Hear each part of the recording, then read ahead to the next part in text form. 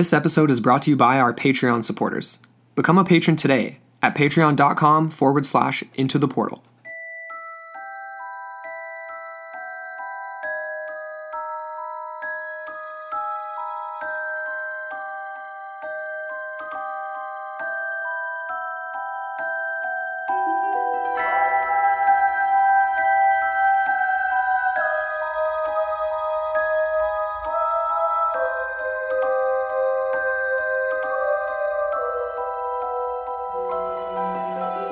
Hello, and welcome back into the portal. I'm Amber Ray. And I'm Andrew McKay. We got a Film Friday for y'all. It's not the one we planned on. Yeah, so here we are.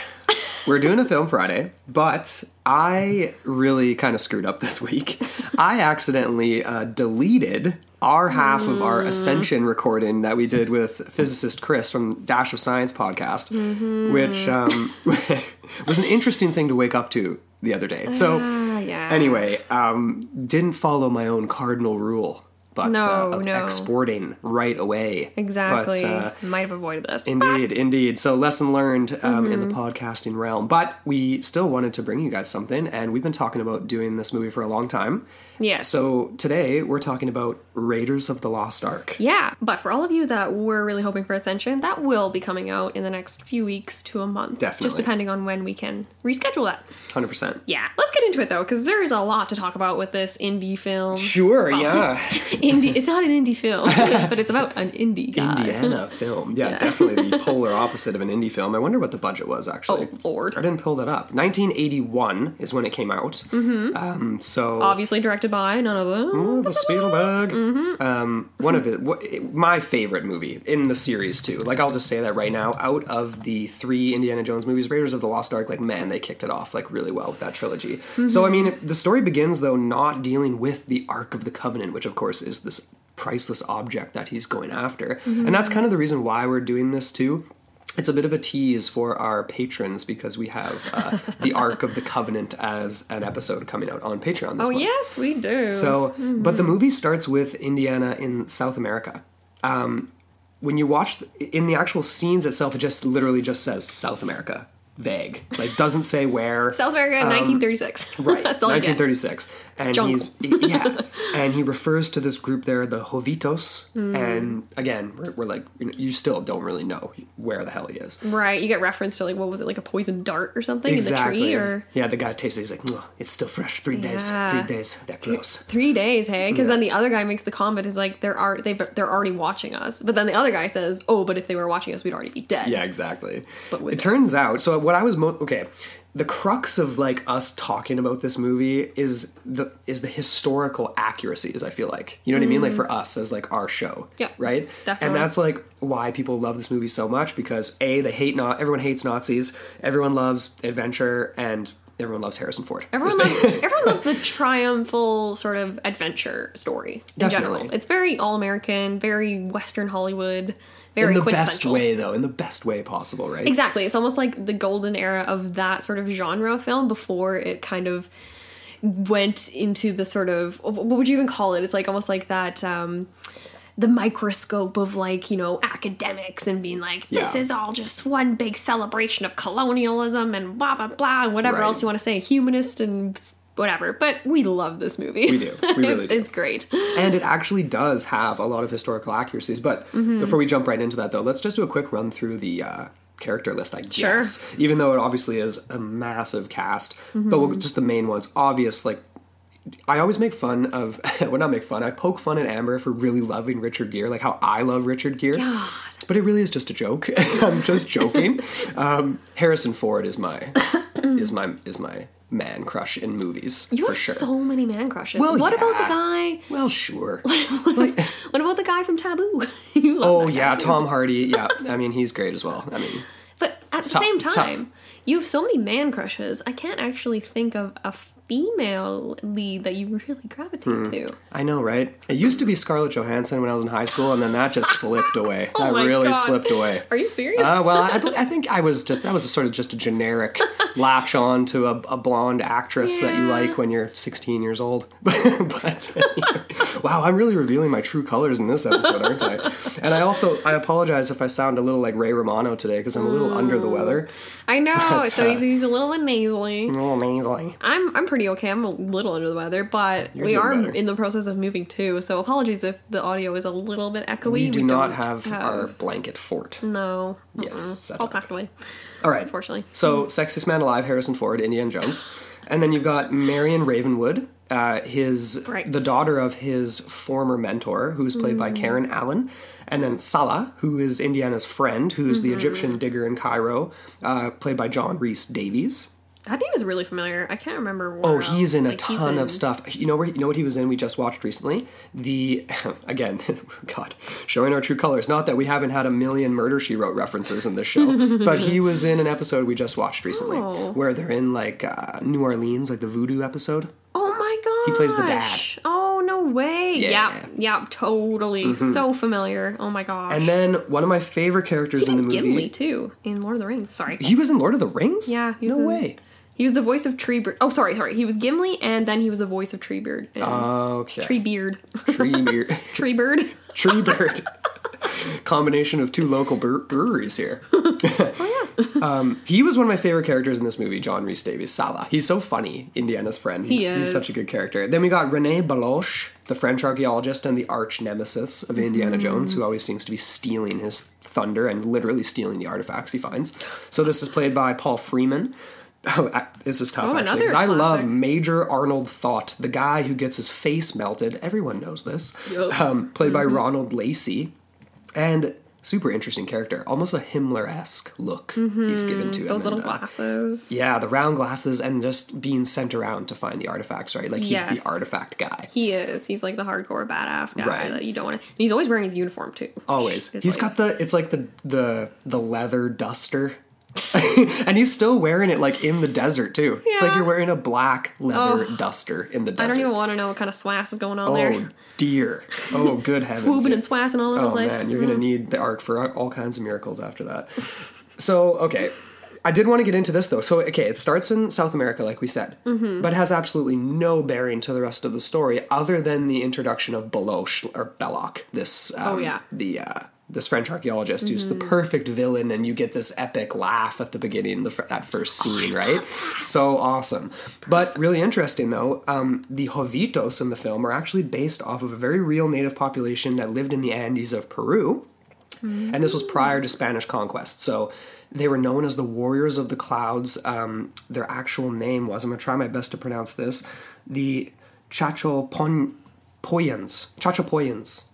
Is that close? I think that's pretty pretty close. close. Anyway, these people lived in these crazy high altitudes of the Andes, farmed and lived amongst this lush vegetation, so they were a very real basis for this remote group. They were basically wiped out, though, sometime after 1450. The Inca basically consumed their society, and then very quickly after that, the Spanish obviously wiped out the Inca. But more or less, there wasn't an actual gold idol that we know of in their mythology. Okay. But it is portrayed in the movie apparently as a fertility idol, according to this one article that I pulled up, which I thought was kind of interesting because the face is depicted as like this teeth-bearing head with hair, kind of weird-looking It's hard face. to make out what it looks like. It's almost like some sort of folklore creature. Yeah, thing. like it's a deity of some kind, obviously, almost like totem pole-esque features where it's like Yeah. embellished, right? Yeah. But anyway, I just wanted to throw that in there as a fun little tidbit of info because it's That based is off fun. of very real people and sets the stage for him and like his, the whole narrative, right? Because Indy, he's just like so badass. Like even I just love how the first sort of shot, the close up you get of him when he's in the jungle like that is obscured. You get this shot several times throughout several points of this film. Yeah. But it's just so badass. It's like basically just silhouette. You get the classic hat, and then you get him sort of turn, and then you get the eye, and it's just like this.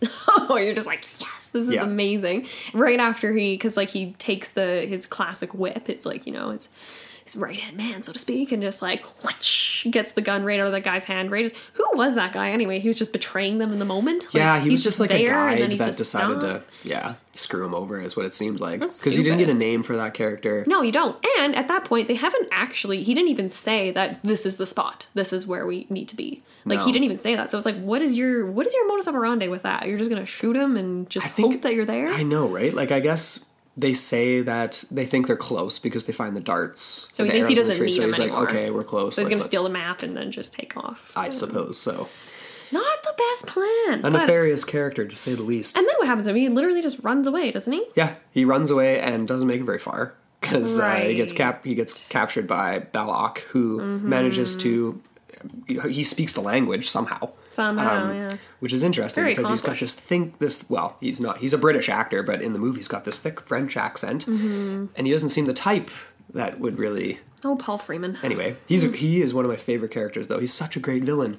And I have a question for you at the end, like favorite scene, but I have a few, so I'll just throw it out now. Yeah. So epic at the beginning when he just has that laugh. So Indy's getting away, and he does that, like the throat cutting, sign to the Jovitos, and they go chasing after him, and they just are the worst bow and arrow shooters in the entire world Seemingly. in the movie. Yeah, the North Sentinelese would which be is like, you guys are just doing it all wrong. Man, the North Sentinelese would really, these guys can't hold a candle to the North Sentinelese. You literally like have it like some guy goes and lines up an arrow to try to shoot at Indy, and he just points it straight up in the air and shoots it like straight in the air. It's like, yeah, I don't know if that one's gonna be very close, buddy. But Yeah, anyway. it depends on the range, I guess. If he's going for the Right. high arc and then he's just right through the skull, like, you know? I don't know. Yeah. What's your question, though? Oh well, I was gonna save it for the end. Just the Oh, favorite, you the just wanted favorite to lead it scene, up. the favorite scene. But you can tell me at the end. I've Okay. got multiple though, so Actually, that's a good thing that you pose that now, so I can kind of think There about you it go. a little bit There you go. further. I really enjoyed the end of that scene too, the opening sequence, because it's just that classic. You get Indy swinging in onto the plane, like Yeah. off of Just the so- vine, like he's like freaking Tarzan. It's so good.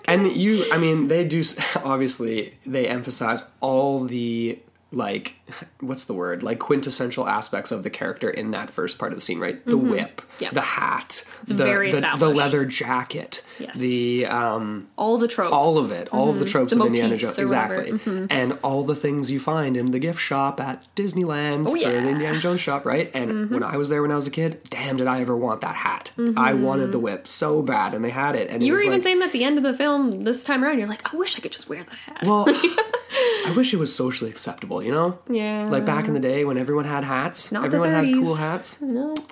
you know? Ah, man, different time. It's really stupid. Now we've just downgraded to baseball caps. Yeah. And most of the people that wear them have never even played baseball. Large You know what I'm majority. saying? Or any sport for that matter. Any sport Anyway. at all. Let's get back to the actual like plot here, though. Let's do it. All right. So basically, when the actual arc comes into play, these army intelligence officers come to speak with Indiana at the university. Yeah. So they come to speak with him and Marcus Brody, who's the director of antiquities for the. I can't remember what the museum is actually called. Oh, they just that's- refer to it as the Museum of Antiquities. Yeah. They are in America, though. Yeah, and we don't know what the state. US Are military. we in?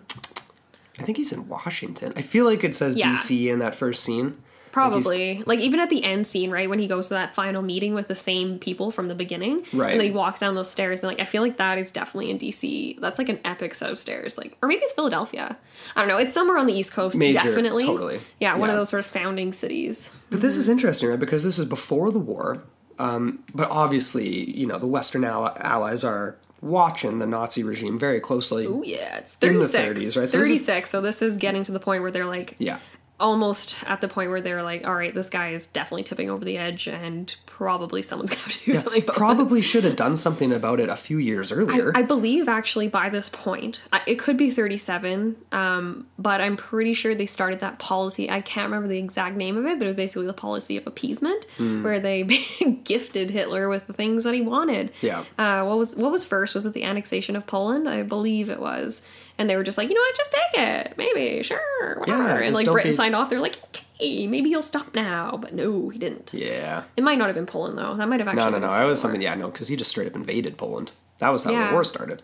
That's true. Yeah, there was another small state that he just kind of usurped, and they were like, Sure. "Oh, was it Austria? Kinda like- I think it was Austria. Oh, okay. Maybe. I don't know." We Anyways, gotta brush I can't up on remember. our World War II history. Oh here. my god, I feel so stupid. Yeah. But- Let's get back to the movie. Yeah, so, but it's interesting though, because it's before the war, but these army intelligence guys are obviously like, intercepting these German communiques. Mm-hmm. But what's interesting to me about this is like, why are they're coming to Indiana Jones for two reasons, right? Like, one, there's a mention of a U.S. citizen, this Abner Ravenwood. Mm-hmm. So, like, in my mind, there's two questions. It's like, are they genuinely concerned that there's, like, treason happening here, that there's an American archaeologist working for the Germans? Mm-hmm. And why would that be a major focus of Army intelligence? Because he's not really linked to the military. He's not giving away state secrets, right? He's not a politician. He's not any of these things. Mm-hmm. And then the flip side of it would be, are they genuinely concerned about this language and then the Nazis digging for like something, quote unquote, in Cairo, because they don't know at this point what they're looking for. They're just concerned in general, I think, because of the general threat of the Nazi regime. Right. But it's just the language of the message. It's just so, I mean, obviously it works for the plot of the story and that's what it's for. Exactly. But it's just, I don't know. Kickstarts things. Yeah. Well, yeah, that is actually kind of interesting because, like, this whole character, what's his name again? Redwood? Or Abner Ravenwood. Ravenwood. Like, he obviously is, like you said, he's not a politician. He is someone high up in his own field of archaeology. Ergo, like, you know, the Nazis, they had their own agenda and their own policy of pursuing these archaeological sort of means to justify their regime in general. Yes. And their ideology, sorry. Yeah, but that is an interesting thought. Just like, in what way, in what purpose?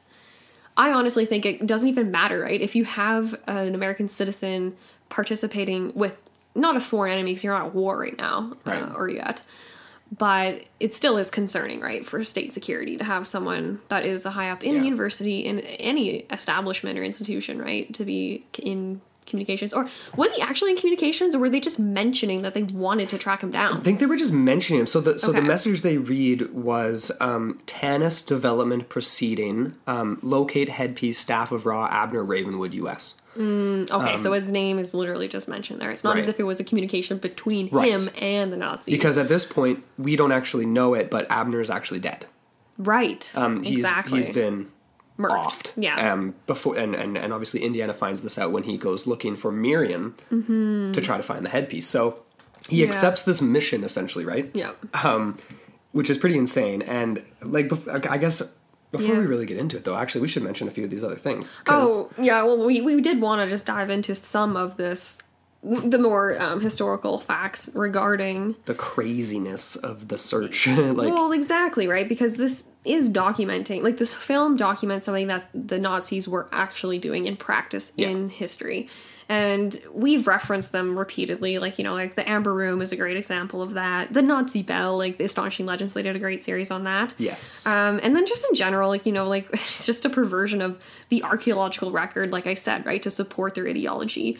And this actually reached as far as, like, Tibet, right? Like, they were going all over the world trying to prop up their historical basis for, like, the Aryan master race or whatever. Right. And That's actually a funny connection. You mentioned that you wrote that in here. Reached as far as Tibet, because that's that first scene when we get that interaction Yeah. with Nazis. It's in Nepal. Exactly. Which is really cool. yeah, that's actually, I didn't even do that on purpose. Yeah. Anyways. Serendipity. Oh yeah, serendipity. But yeah, so there was an actual Nazi. It was referred to as an elite Nazi research institute. I just sounded like Brad Pitt. Nazis. Oh my god. Fat Nazis. Fat Nazis. So anyways, and this institute or program or whatever I want to call it was called the Ahnenerbe. And I'm totally saying that in an Americanized way. I'm sorry, but that was the pronunciation I got from Google pronunciation. Yeah, Google exactly. Translate. But AKA, this is just the Nazi Paranormal Research Corps is kind of how you can refer to it, because they were going all out, balls to the wall with all sorts of crazy shit, like that no one else was really entertaining. No. Anyways, and I came across this book. It's called Hitler's Willing Archaeologists, and it was by a lady named Heather Pringle. And she kind of gets into how the SS perverted the Paleolithic record. This is a quote, to support Nazi ideology. Right. All right, so I'll just read out a little brief thing that I picked up from her. And basically, yeah, it's just describing what this Institute was all about. Okay. So essentially, the official mission of the Anunnaki was to unearth, this is a quote, unearth new evidence of the accomplishments and deeds of the German ancestors using exact scientific methods. That was the sort of layout, how they kind of sold it to the German people. Okay. But, and this is a quote, in reality, the Anunnaki was in the business of myth making. Its prominent researchers devoted themselves to distorting the truth and churning out carefully tailored evidence to support the ideas of Adolf Hitler, who believed that the only Aryans, a fictional Nordic, in quotes, race of tall, flaxen-haired men and women from Northern Europe, possessed the genius needed to create civilization. Most modern Germans, he claimed, were descended from these ancient Aryans, but scholars had failed to uncover any proof of such a master race lighting the torch of civilization and giving birth to all the refinements of human culture. The answer to this problem, in Himmler's mind, lay more in German scholarship of the right political stripe. So he created the Anunnaki, which he conceived of as a research organization brimming with brilliant mavericks and brainy young upstarts who would publicly unveil a new portrait of the ancient world, one in which the Aryans would be seen coining civilization and bringing light to the inferior races, just as Hitler claimed. End quote. Interesting. So, yeah, that's kind of an I love the language of that, like the brilliant mavericks and the brainy young upstarts and all these people that could just be used by the regime and coerced into producing the types of things that they wanted them to produce. And that's where we see, this is kind of where that character comes in, right? In Indiana Jones. He is one of these people. He's not he's not German, which is a big difference, and he's not a Nazi, which is a big difference too, but he is full of ambition in his own regard, as we see in the first scene, right? Belloc is who you're referring to, right? Yes, the sorry. Frenchman. The Frenchman, yeah, and ultimately, I guess, Indy's foil, so to speak. The irony for Belloc in all of this is that he really is lining himself up for like being prosecuted for treason, right? Because obviously France was a member of the Allies, or the Western Allies, and this is now 1937, like right now. No, it's 1938 actually, I believe. This is like right before the war when they're actually in Egypt digging. I'd have to triple check on that. It's 1936 when he's in South America, goes back home, continues on with this later. So we're ticking down real close to the war here, and that's a risky business for a French archaeologist. Yeah. But he's not even really an archaeologist. He's just a looter, really. He masquerades as an archaeologist, but he sells his items on the black market. Like Indy makes that comment at the beginning. He's like, there's only one place where he can sell that gold head in Marrakesh. I need a ticket to Marrakesh. Love it. I need a ticket to Marrakesh. But there were other crazy things that the Nazis were searching for too, right? So I had a little list here. The Holy Grail is probably the next most significant religious artifact, or just artifact in general, that potentially is still out there besides the Ark of the Covenant. They also were searching for the Spear of Destiny. What's that one from? That's a real good question, actually. That's so familiar, but I literally know nothing about that. And that just makes me want to watch The Pick of Destiny. That's what I'm thinking of. Oh my Jack God. Black. That's totally what I was thinking Tenacious D. Love it. That's great. I think they were also looking for the Elixir of Life, too. Oh, God. They were looking for all this stuff, right? Yeah. Anything that could, like you just referred to there, like reaffirm his beliefs in this mythical Aryan race and or help them win the war. And that's that's the message in Raiders of the Lost Ark, right? That the Ark was carried before the Hebrews and laid waste to entire armies, and like its powers are not of this earth, is how it's referred to, as how Saul refers to it in the Divine Powers. We're left with this question as whether or not the Ark itself was believed to have power, embedded with the power of God, or if it was a transmitter. So the Ark itself has no power. It's just a box laden with gold, and that it literally was like a walkie-talkie with, like, almost, like, in a way, right? It's like a spiritual medium object, you know what I mean? Exactly. All right. So where are we at here? Well, let's get into some of the... Okay, like, I'm actually more curious about these mythical powers and stuff. Like, we do get reference, like Indiana, he at one point has that it's like an illustration of sorts in some crazy antiquated book, whatever, and they see the lightning arc coming from the from the box and exactly like you said, like laying waste to, what is it, the Babylonians or something like that? I don't even know. And like the guys asked him, they're like, what's that? Like, what's this? And Indiana, like, he's like, lightning, fire, the power of God or something. Exactly. Like, doesn't even know. Exactly. And he doesn't give any credence to it initially. No, he doesn't really buy into it. He fights it, right? Like, in all three movies, well, more so in the first and third, because they're related to, like, Christianity. But he's fighting back and forth with this. He's clearly a believer, but he's also kind of agnostic at the same time. Well, he's a believer in the weird way. history of it. Right. Exactly. He's like, oh, I don't believe in a bunch of superstitious hocus pocus. Like, you know what a cautious fellow I am, and tosses his gun into his case. Well, I mean... tosses his gun. Right, the good old days when you could just throw your revolver in your carry-on and just walk on a plane and no big deal, right? But at the same time, nobody was hijacking planes back then either. Yeah. Oh, man. The good old safe 1930s, huh? Oh, man. So... what else? Okay, I can list a few other things that this arc did, though, right? So not only did it lay waste to armies and things like that, but it obviously helped the Hebrews actually journey through the desert for 40 years. So is that the timeline? 40 years? I believe that was the timeline. Oof.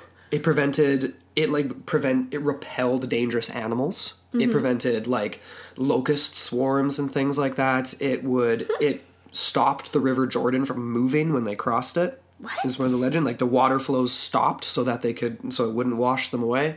Wow. It helped them besiege Jericho. It was the reason why they were able to defeat the Canaanites and the walls of Jericho came down. Was it around when they did cross the Red Sea and then Moses ends up, remember the whole thing where it goes back on the Egyptians? You know what? Actually, we need to, there's some timeline. I'm not sure. I think that in the book of Exodus, the ark is constructed after that. Oh, okay. On Mount Sinai, Moses is instructed to build the ark out of acacia wood, or acacia wood, something like that, and carry the Ten Commandments in it, right? Along with a few other items like this, what's it called? There was this, I have it in the other document for our full-length episode, but like, the manna. This like food that God supposedly gave to the Hebrews to help them survive through the desert, and there's this speculation as to what that was, like caraway seeds or like this weird dew that would form, and then there would be like these microorganisms that would live in it, and that they would like live off that in the desert, and it was like this weird microclimate stuff.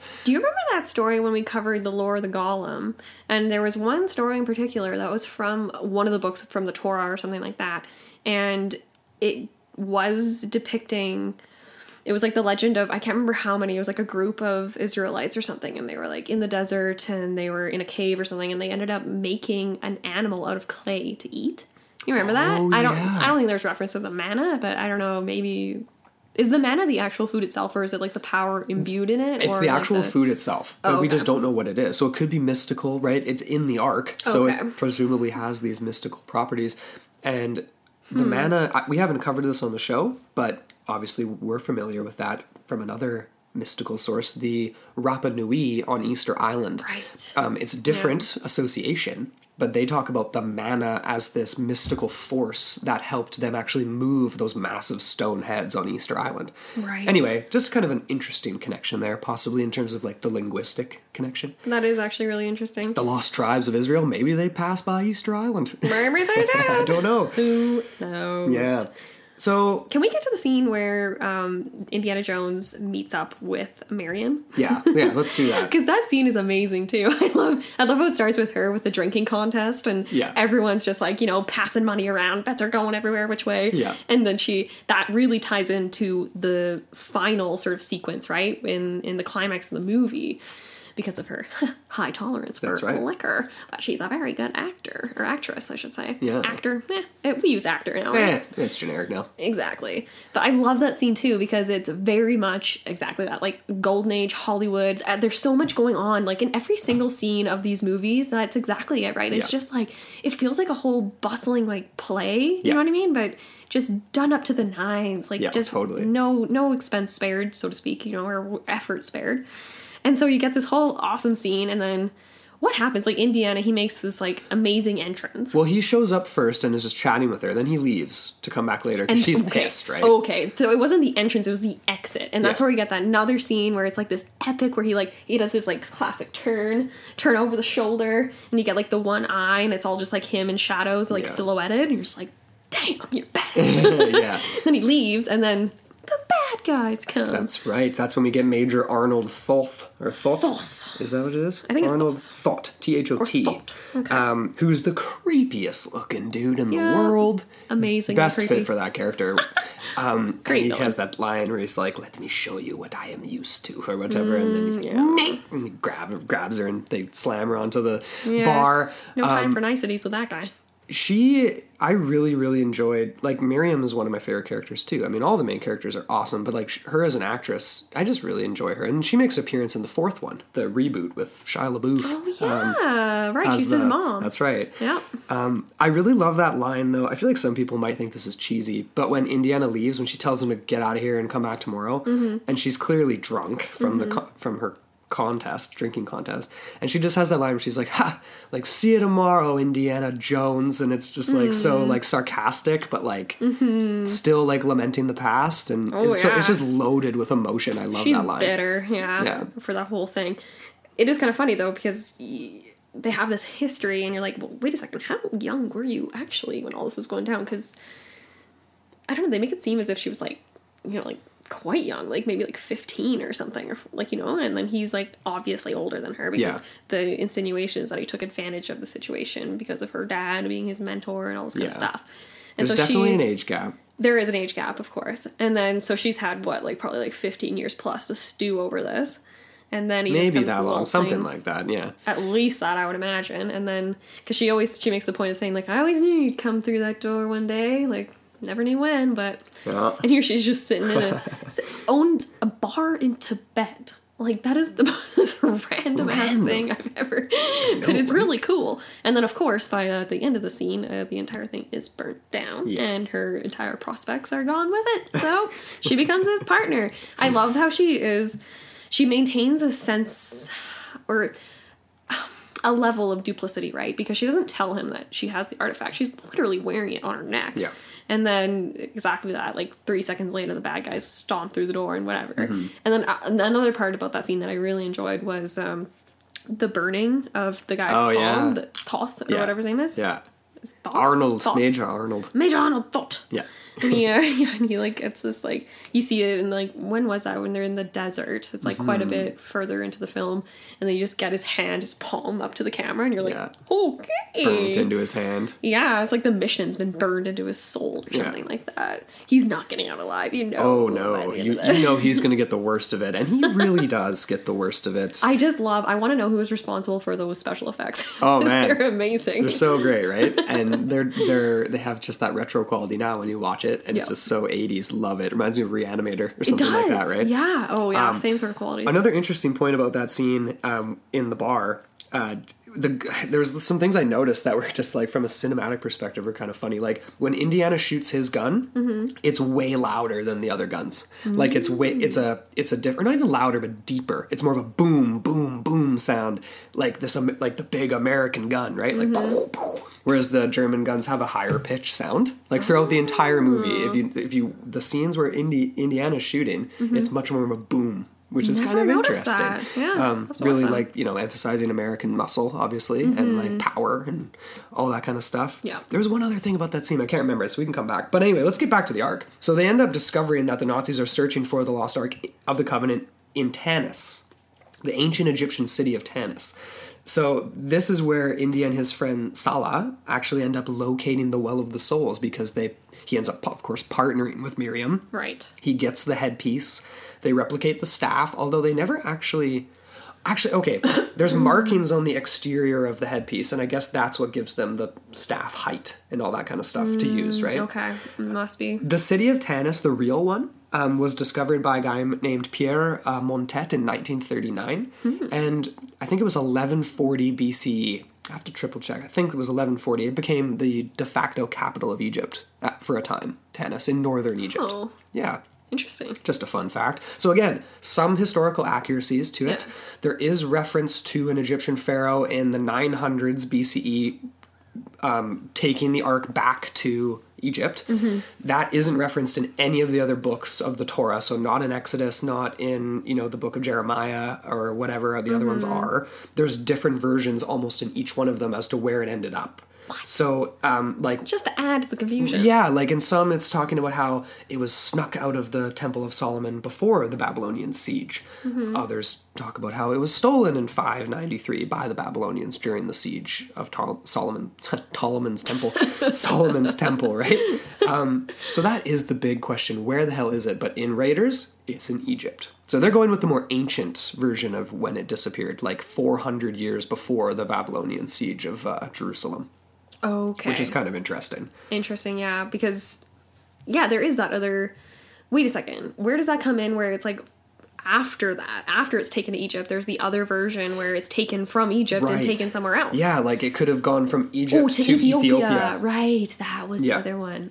And now today, that's one of the alleged final resting places, right? In our Church of Mary of Zion in Ethiopia, I think it's called. Right, they have. And they claim to have it in the basement, basically.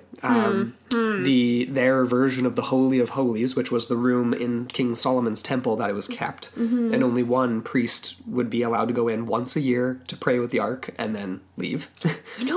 That would be a perfect mission for Ant-Man. Oh, yes. To go and infiltrate the St. Mary, whatever the hell temple that is that you just said. Yeah. And go and see if they actually have this freaking ark, man. Because I want to know. Whatever the hell temple it is, it's like you and I walk in there, we just burst into flames. Jeez.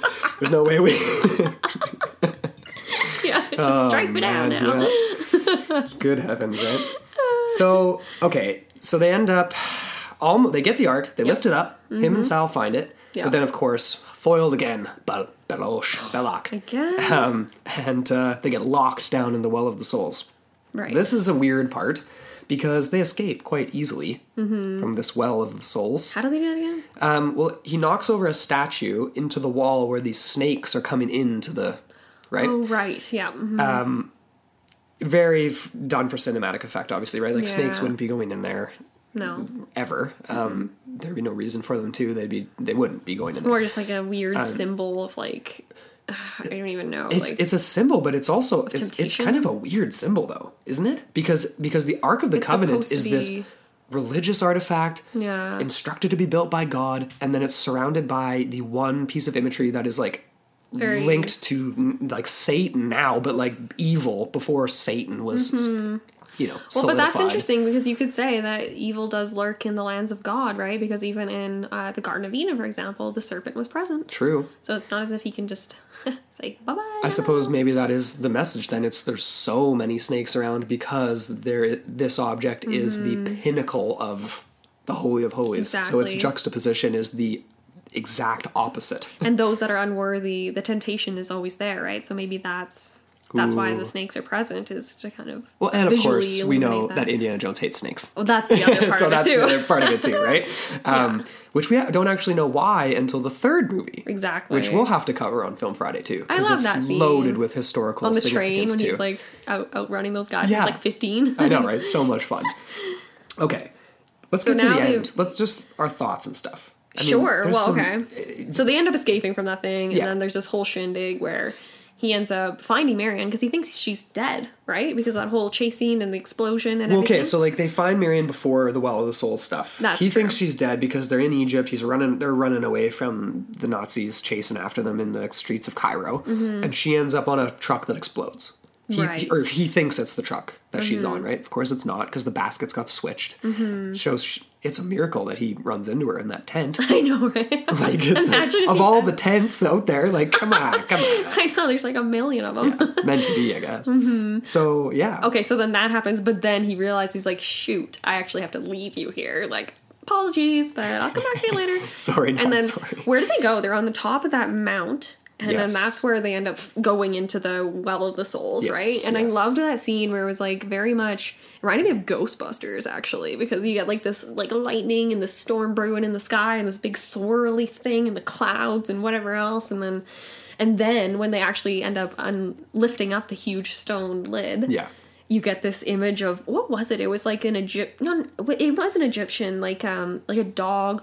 Oh shoot, I know who that is. I can't, off the top of my head now, I can't remember. You know, like the dog face. Anubis, isn't it? The jackal?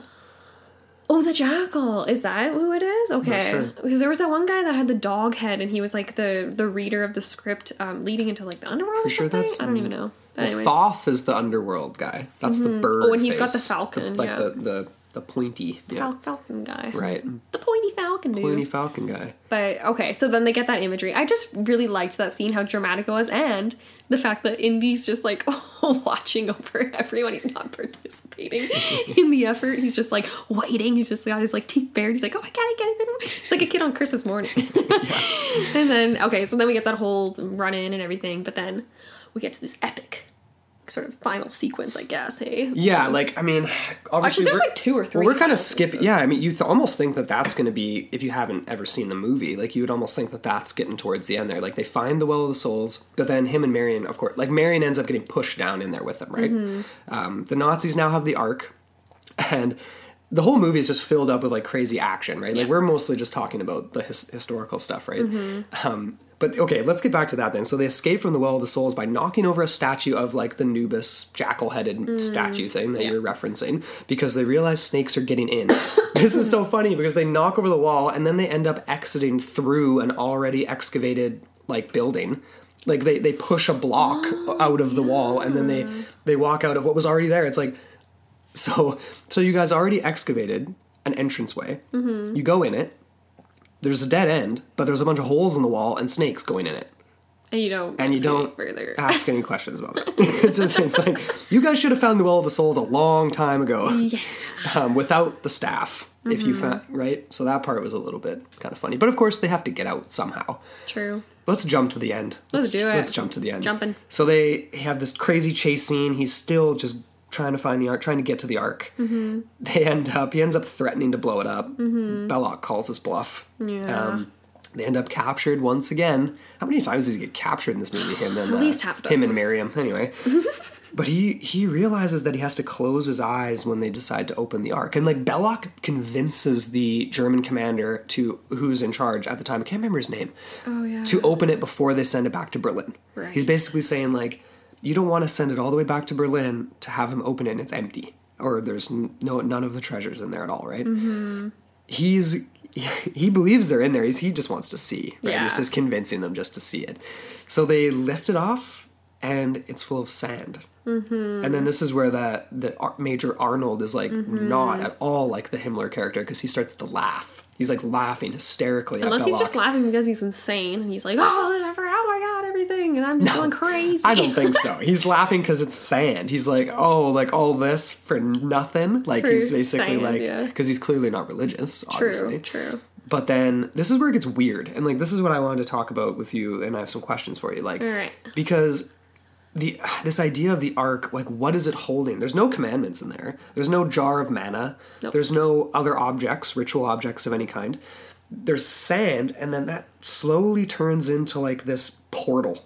Mm-hmm. It looks like a portal to another world. It almost starts to look misty. Yeah, and then all these spirits come out. All these, like, ghost-like spectral entities start flying around. Yeah, that's weird to me. Why is that? It is almost like a mix-up between the Ark of the Covenant and the, like, Pandora's box, right? Yeah. Because that's what they're trying to imply, is that they've literally just opened up Pandora's box here, and there's no going back, essentially. Right. I have a question for you, though. Like, how does Indy know to keep his eyes closed? Instinct, I guess. I mean... where he read it somewhere along the way or something? I suppose... Because he is the expert on this stuff, but... We don't really get any illusions or insight into why that is. No. And is it because the eyes are the entrance to the soul? It's strange because because at first those ghosts and spirits are all floating around. They're not really doing anything, but then it starts to ramp up, and then you get the big spiritual ghost thing that's like this beautiful woman floating in front of Milosh it's Major Arnold. Is it Major Arnold? Yeah, okay. And then it turns into that. And then it turns into horror. the death face, the death mask, so to speak.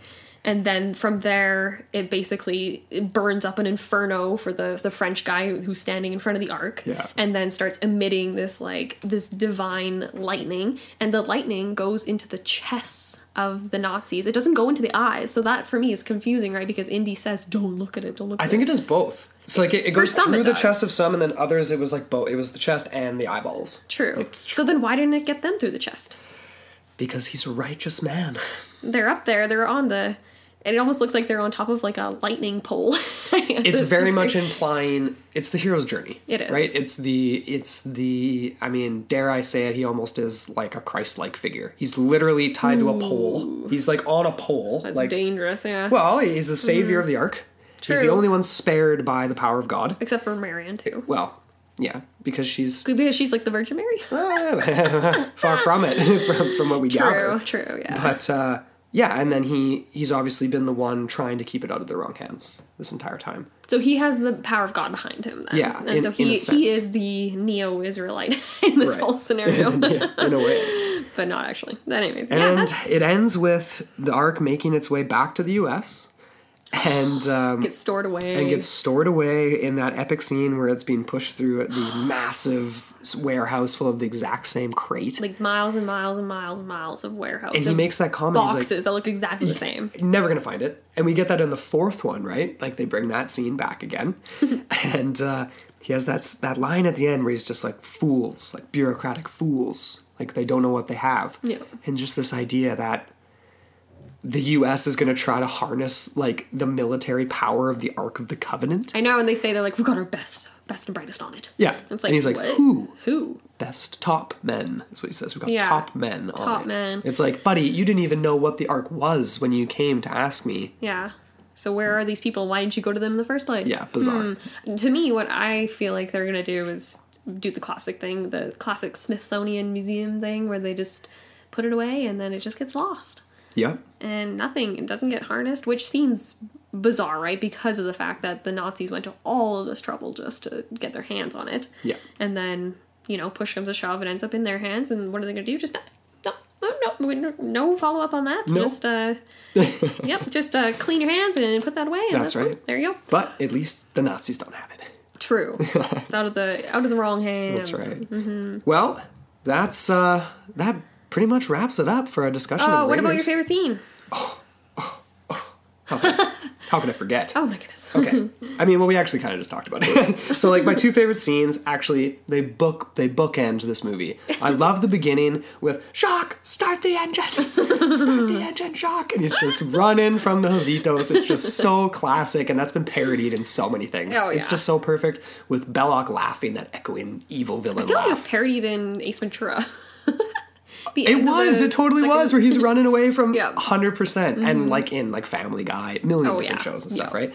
And then there's nothing more satisfying in the whole world than the face melting of Major Arnold Thoth. And the scream he lets out before, it's literally like he's like looking at the ghost thing and he's all like mesmerized. And then he's just got like this such girlish scream. He's like, like it's so high pitched. It's like perfect.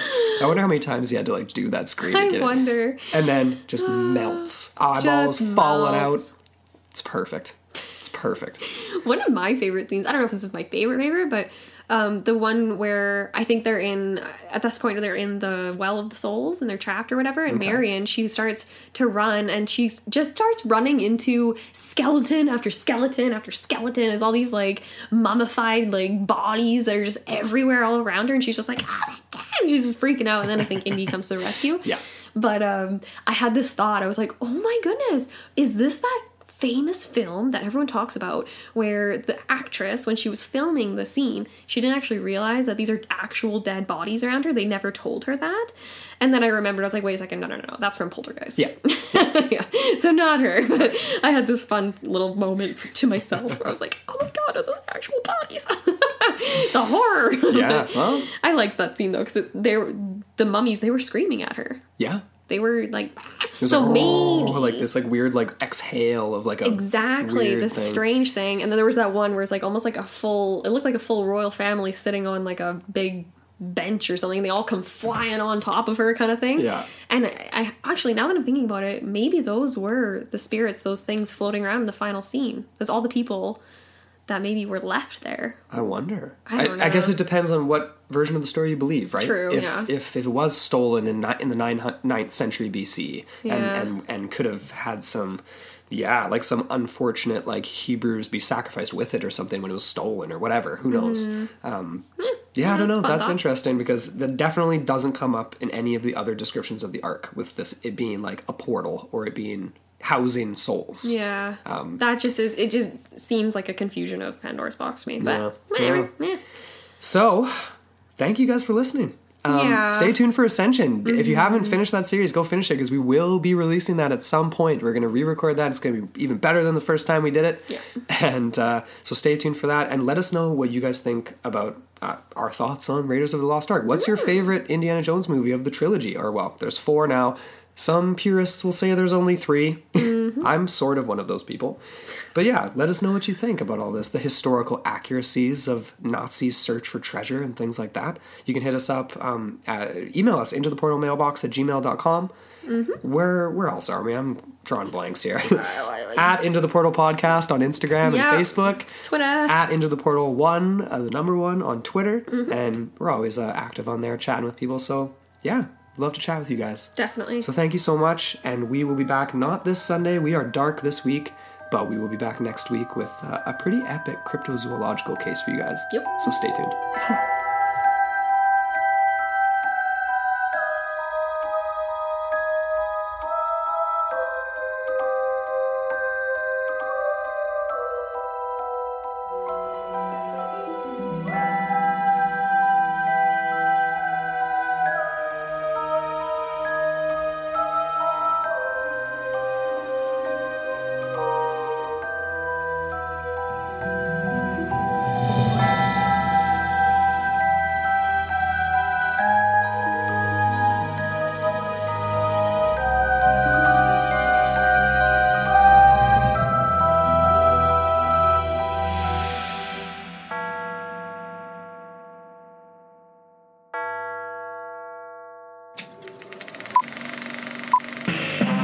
This was a podcast from the Podfix Network. You can check out more shows like it at podfixnetwork.com.